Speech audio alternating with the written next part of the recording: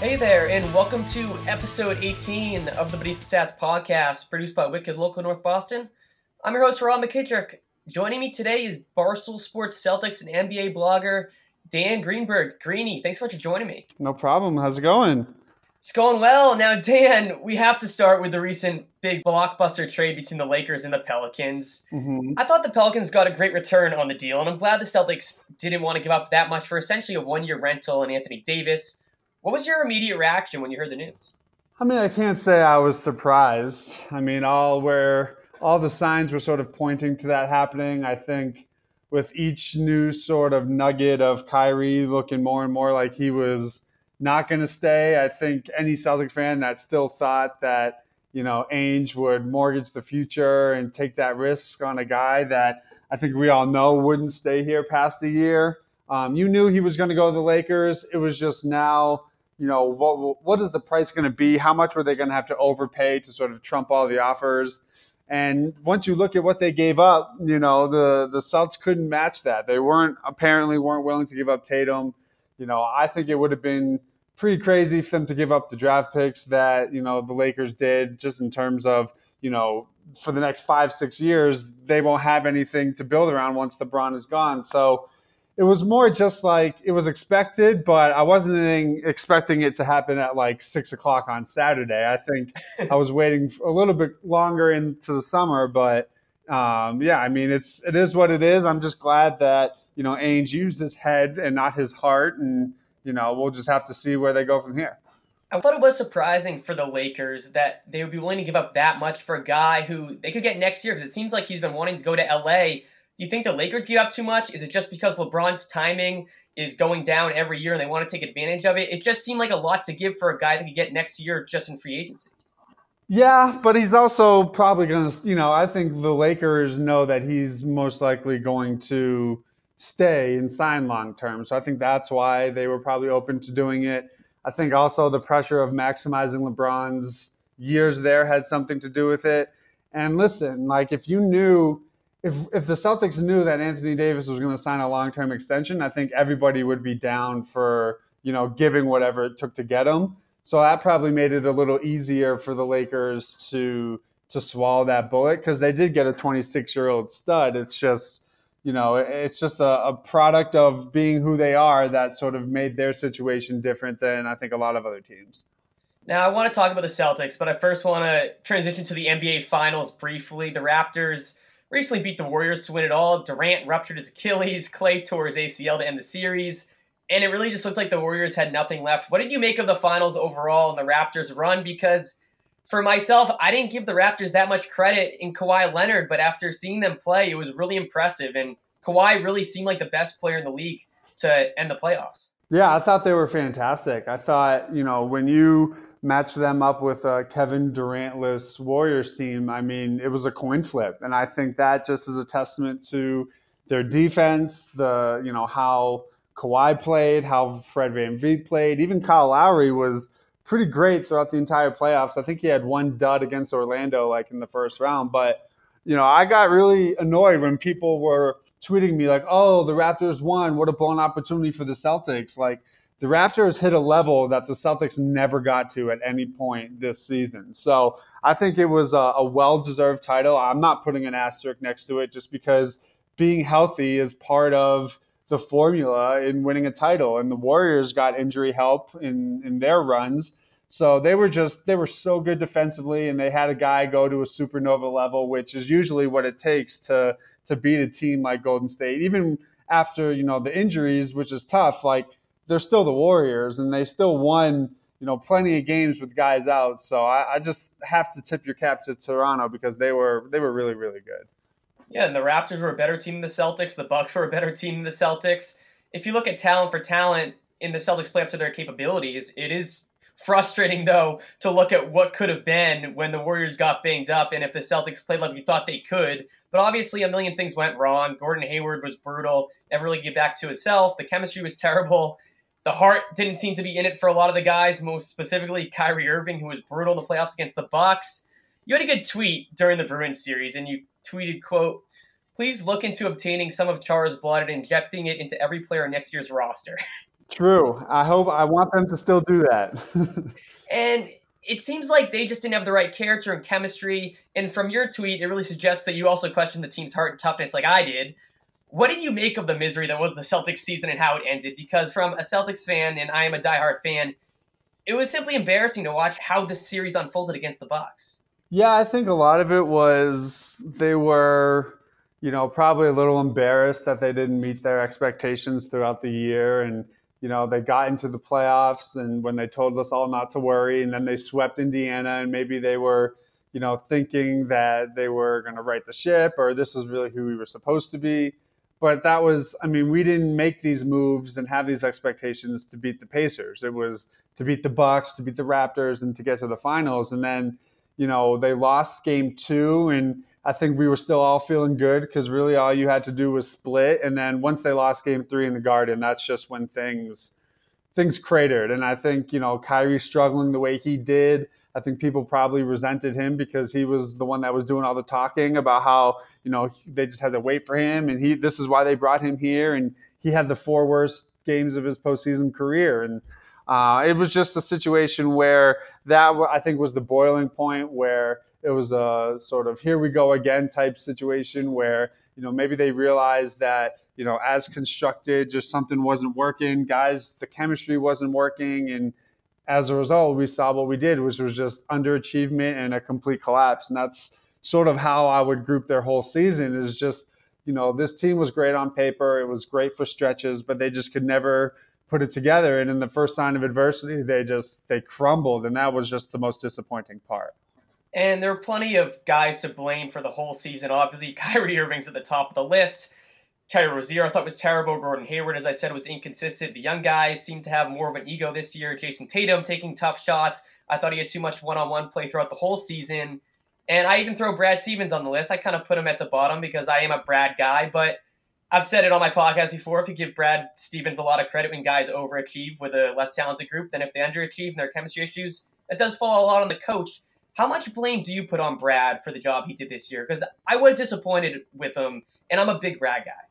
I think he deserves his fair share of the pie, right? Like, it's on him to figure out rotations. It's on him to motivate his team. It's on him to figure out, have the guts when a guy doesn't have it to take him out. And I don't think he did that to start the year probably the way that he should have. But, at some point, the players have to play, right? Like, he can only do so much, but, his inability to call timeouts and stop runs, his, inability to manage these superstar egos. I think this was probably the biggest learning experience of his career. And I'm curious to see how he looks next year, especially if Kyrie's gone and it goes back to these young guys. Like, it wouldn't surprise me if all those same issues are no longer there because he doesn't have that sort of, star top 10, top 15 player mentality on his team. But, I think everybody, him and Ainge, you could argue that, Ainge not trading Rozier was a big deal, but at the same time,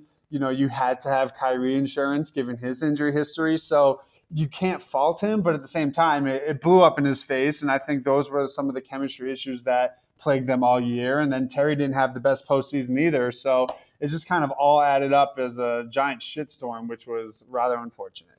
If Doc Rivers was the coach of the team, do you think that they would have played better, gone further? Do you think there would have been any less chemistry issues, or was this just Kyrie Irving and the players not getting it done? I don't know. It just depends. If the rotations and everything else had been the exact same, I don't think it would have mattered if Doc was the coach or if Brad was the coach, right? Like, if Terry's only playing 12 to 15 minutes a night, like, it doesn't matter who his coach is, right? If Gordon Hayward is still put in before maybe he's ready and, it causes a rift between Jalen and Tatum and whoever, like, that's not going to matter. Maybe Kyrie respects Doc a little bit more than he respected Brad, but I don't think that solves what we saw. Now, I do want to talk about your career at Barstool, Dan, but before we do that, we have to talk about NBA free agency briefly. I've talked about on the podcast a little bit. Classic NBA, things are changing all the time. Most recently, it sounds like Kyrie Irving will probably go to the Nets, but again, you never know in the NBA. You wrote in a recent blog, quote, "You certainly are left with the impression that things are a wrap for Kyrie in Boston. there were some rumors yesterday. I know you blogged about it, guys, on Sports Radio. We're talking about it, that he might be moving right now with his home, I believe was in Weston or something like that. Do you think he'll go to Brooklyn? And if he goes to Brooklyn or if he just leaves to go somewhere else, how hated will Kyrie Irving be when he comes to the Garden compared to other Boston sports enemies? I do think he's going to Brooklyn. I mean, the guy who runs Rock Nation, his twin brother is like a president of the Nets. I don't think that's an accident. I don't know about the move. I blogged the moving story. I mean, it's fun to do because Twitter rumors are everything. But Right. like for all we know, the guy that owned the house was just selling it, and Kyrie's moving somewhere else. So that's all in good fun. But if he does leave, I think it depends on where he goes. I think he'll be hated no matter what. If he goes to Brooklyn, I mean, personally, I want him to go to the Lakers just because I feel like get out of the conference, get out of the division, Right. and then you're pairing him with LeBron and the Laker hatred and all that. I think that'd be best. But yeah, I mean, he's going to become one of the biggest Boston villains in recent memory, just because he was the guy that was supposed to be the cornerstone player that we used assets to get. And then he, burns you, sort of ruins your plan for Anthony Davis. At the same time, goes to a team in your division. I mean, the whole thing would be juicy, but there's no doubt that he's going to be. I mean, I don't know who would some of the other ones be, like a Roger Clemens, or like who would some of your other all-time villains be? In terms of NBA players, I guess Ray Allen kind of, because he went to LeBron. LeBron James, obviously, even though he didn't play for Boston, but in terms of villains coming into the Garden. In terms of other sports, I'm trying to think off the top of my head. Ellsbury, but not really. He went to the Yankees. Johnny Damon, he went to the Yankees, but again, he was still a likable guy. There aren't that many guys I can think of that leave teams in Boston that in such a negative way, and it really speaks to Kyrie Irving and the tough season he had here. Yeah, and it's unfortunate. And it was obviously, I mean, listen, even to this day, I still get killed for my initial reaction to when that whole trade went down. But this is what I was nervous about. I was nervous about his injury history. I was nervous about his contract situation. I'm mad at him because I wanted to believe everything he told me from when he was here in October saying he was going to stay to in April when he said, just trust me, I'll carry you in the playoffs. Like everything was a lie. Nothing turned out how he said it was going to. So maybe that's my own personal sort of issue that I'm just mad at him for. But yeah, we haven't seen too much like this. And it's crazy to think that, given how smart the team rebuilt themselves and, they were, prudent in their free agent decisions, to then have something thrown like this back in your face. It's a tough pill to swallow, but they're not dead. Like, there's still a lot of talent on this team. They're certainly not where they would be if they traded for Davis and then Davis left. So it's just, he's going to become a villain. He's going to get booed, and then he'll probably score 40, and the Nets will probably lose, and that'll be how it goes. Well, I'll believe it when I see it with Kyrie. He's a guy that I don't take any rumor for face value, and he could change his mind tomorrow for all we know. So, but I do want to transition to your career, Dan, to wrap up and end the podcast. Yep. As I said, you're a Celtics and NBA blogger for Barstool Sports, very popular sports media website. For those who don't know, it's really blown up, especially in the last few years. People are really fascinated with Barstool and people that work there. How did you first start working at Barstool in the first place? So it was kind of a prayer situation. I was just looking for work in my normal life. I was in between advertising agencies, and I was so bored that I just started a website just to blog about the Celtics, not to think, oh, one day I'm going to, join Barstool, just to kill time. And then it was right around the time that they traded for Isaiah. And Dave had tweeted something out about Isaiah that matched something I had just written. And, I was a nobody on Twitter, had 100 followers, like a nobody. And I just tweeted it at him, and I guess he clicked it and read it. And then he followed me for 5 seconds and DM'd me and asked me if I had anything else I wanted to send him. And then he unfollowed me. And then I sent him some stuff. And a couple days later, I had a login, and that was it. And I did it for free for a long time, while still working a normal 9 to 5. Then eventually got a little bit of money just to, cover my car payment and whatnot. Right. But was still doing it, as on the side, as, working 40, 50 hours a week. And And then this past October made the jump to full time. So it was, kind of a interesting story where like, I'm not involved in the office. I'm not this huge internet personality. I'm just proof that if you want to do it, just do it and stay committed to it. And you never know, because he's not lying when he says if you send him something, he'll read it. And if he likes it, he'll get back to you. And how have you enjoyed your experience so far? You said you started full time in October. It seems like it's been up and down in terms of people who follow the site. It seems like there's been a lot of drama between you and Portnoy talking about how you're going to be fired if the Celtics season was over. How has been the experience for you? Yeah, I don't know. It's cool, man. I mean, for me, it's all just content. I've never met him like face to face, so it's a little weird Right. to hear that stuff when like we've never even met. But I don't take it personally. I think you can't. You have to have the thick skin. He can make fun of me, call me wallpaper, call me whatever, rain delay, whatever. Like none of that really matters to me. The check's still clear. I still get to log in every day and do something that's really fun. So it's a little weird just because, like I said, we've never even like met or talked to each other or anything like that. But yeah, I don't know. I think it certainly helped. I mean, my numbers are pretty good. We get an email every week and things look good there. So I can thank him for that, but you never know because you don't know if it's for content or if he's really serious. So there were some tense moments back in February, but you just kind of have to roll with it and then realize that like of all the things going on and as big as Barstool's gotten and all the things he's, worried about and focusing on, like he's not really thinking about me. So, that's they always say like, usually it's bad if your boss like doesn't talk to you. I feel like here, if you can just like ride under the radar and, just do your thing, it'll work out. But I have no problems. I couldn't be happier. It's been a lot of fun. And,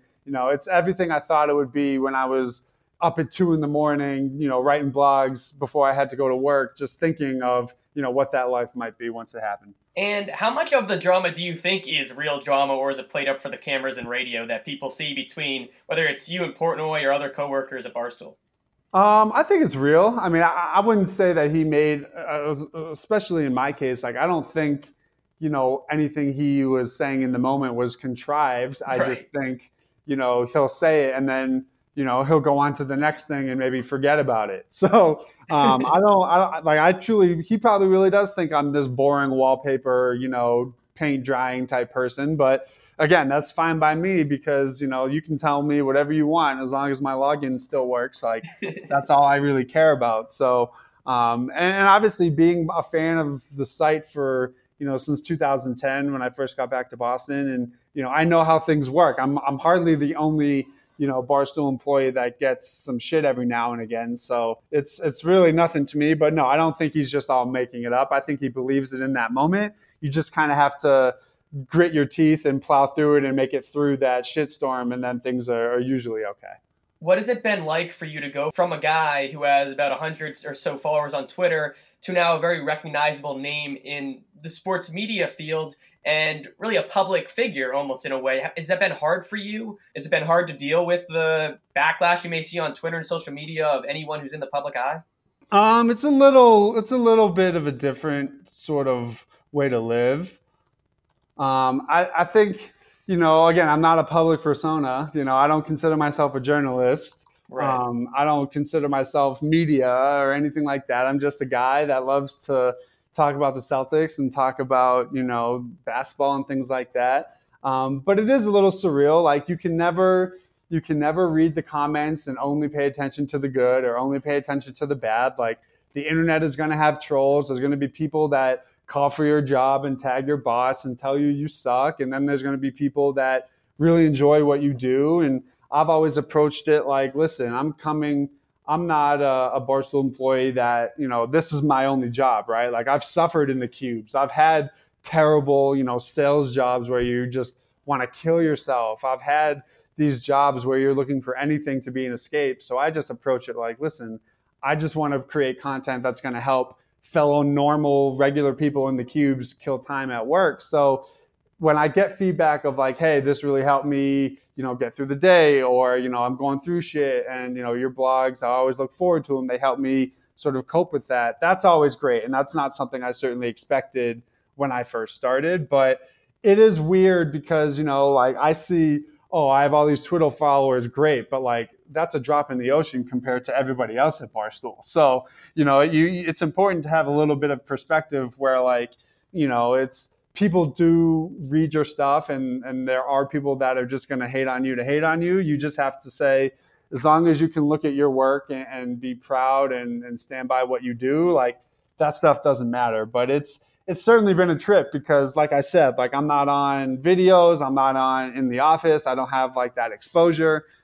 So it is cool to see that I've been able to build whatever audience I do have, but it's certainly not something where like I now think I'm anything special. Like who the hell, I'm a nobody still. So it is all it takes some getting used to, but as long as people enjoy what I put out, that's really all that matters. Well, I think you have a really good attitude about it. For myself in particular, it was even an adjustment for me, and I'm only a journalist at a small-time newspaper in Medford, Mass., and you're going to see emails and angry stuff on Facebook and Twitter, and I think you have a really good attitude about it. And you seem like a really genuinely good guy, Greeny, so I really appreciate you coming on the podcast. Is there anything you want people to know about that I didn't ask about? I don't know. Just please keep reading. Please keep clicking. Tell some friends to click on the blocks, I guess. I mean, it's always appreciated when, the hard work is actually received and people actually reading it. So, thank you to everyone that already does that. If you're a new person and a new fan, hope you enjoy it. But, that's pretty much it. I'm not going anywhere as far as I know, so it'll be up there. Well, make sure to follow Dan Greenberg on Twitter at StoolGreeny. He has a ton of great Celtics and NBA thoughts all the time, so make sure to give him a follow. Greeny, thanks again for joining me so much. I really appreciate it. Anytime, man. Thank you. Thanks so much to Dan Greenberg for joining the podcast. It was really interesting to hear his perspective on both his career at Barstool Sports, but also on the NBA and the Celtics overall. I think it was enough Celtics talk, but right when we ended the podcast, news came out that Al Horford has opted out of his deal with the Celtics and now will become a free agent. So it was unfortunate it came out right after we did the podcast. But again, that'll be an interesting one to see. Obviously, we all want Al back, especially if Kyrie is gone. He's really a key to this team. So that'll be one thing to focus on if you're a Celtics fan going forward. But two things I wanted to end the podcast with. Number one is the Bruins. And it was a real unfortunate Game 7 for the Bruins against the Blues last week on Wednesday night. We were all hoping for a parade, a three-peat, and it didn't happen. And when it became 2-0 to end the first period, that's when I think we all knew, even myself not being a hockey expert, that this game was over. It's really hard to come back against the Blues in terms of their slow style of play and physical play. And when they came down 2-0 after Marchand came off with about 10 seconds left to end the first period, that really seemed to be the game. It was depressing. It was unfortunate. But you still got to give the Bruins players a lot of credit. They've battled through a lot of adversity in the playoffs throughout the season, and it really just showed the difference of character between the Bruins players and the Celtics players. And when I look at the post-game press conferences between the players, especially Kyrie Irving and the other leaders for the Bruins, such as Patrice Bergeron, Marchand, Chara, the level of camaraderie and passion between the Bruins is very refreshing, almost like a college-like passion and camaraderie. And you could see they really cared about each other. Guys were crying. Chara was almost crying. Marchand was. Pasternak was. And it was really nice to see, especially after a group like the Celtics who just didn't seem like they cared that much, especially Kyrie Irving, who said he wasn't even disappointed and looking forward to seeing the next series without them even in it. And so just to see the reaction of how much those guys cared was nice to see. Transitioning to the Red Sox to end the podcast. They're on a 6-game winning streak. It definitely seems like things are starting to come together at the right time for this group. Porcello was awesome last night. Sale has been fantastic. Price wasn't great in his last start, but he's been good all year. As long as the starting pitching starts to come together and the bats are rolling right now, the relief should be able to figure itself out just like it did last season. Obviously, the relief is the biggest concern, and it's going to be a continued concern. But if the starting pitching and the bats are alive, I think that will get into the playoffs, and they just need to get to the playoffs. Obviously, a wild card game isn't ideal, but I think the mentality for at least me is get the Red Sox to the playoffs. If they are in the one-game wild card, hopefully they'll win that with Sale or Price or whoever they want to throw in the first game. And the bullpen will hopefully figure it out in the playoffs and use starters, and hopefully they'll get a guy at the deadline. I think that's kind of the mentality you have to take if you're a Red Sox fan right now. But the team looks like they're playing more like they did last year. I know the Orioles are terrible, but just in terms of being aggressive on the base pass, having timely hits, having great starting pitching, those are all things they did last year that we weren't really seeing as much. And it's good they're going to start to see that. I think one guy who I've really focused on this season is Xander Bogaerts. And Bogaerts has been really good. He had a really good last season for the team. And when he was in the minors, people talked about Bogaerts and how he could really be a 30-30 guy. And we didn't see that power when he came in. We saw the average. We saw him get off to a good start, but then he got hurt. And I was one of the guys that didn't really want to sign him because he seemed like Ellsbury to me, where he was inconsistent. The power wasn't necessarily there. He had a lot of injuries. It seemed like he was on the downward turn a couple of years ago. But last year, really had a bounce-back season. This year, he's even having a better year. And I think when you look at that contract for Xander Bogaerts, great signing for the Red Sox. And I'm going to say myself that I was wrong a couple of years ago saying they shouldn't sign this guy. It looks like he's healthy. It looks like the reason why he wasn't hitting for power before was because he was hurt. And now that he is healthy, he is strong, he just looks great. So Xander in the middle of the order. Also Devers as well, because I haven't talked about this team as much. Devers has really blossomed into a young player as well for him, a lot more consistent as a hitter this year than he was last year. And those are two guys that, going forward, have really been, in my eyes, the most positive hitters on the team this year. But I like where the Sox are at. And I think we can all hope for good things for the Sox this year after the 6-game win streak. If you enjoyed this podcast, please make sure to check out my other episodes on the Wicked Local North of Boston website or on my social media accounts. You can follow me on Twitter and Instagram at Robbie McKittrick for the latest podcast information. Thanks so much for listening.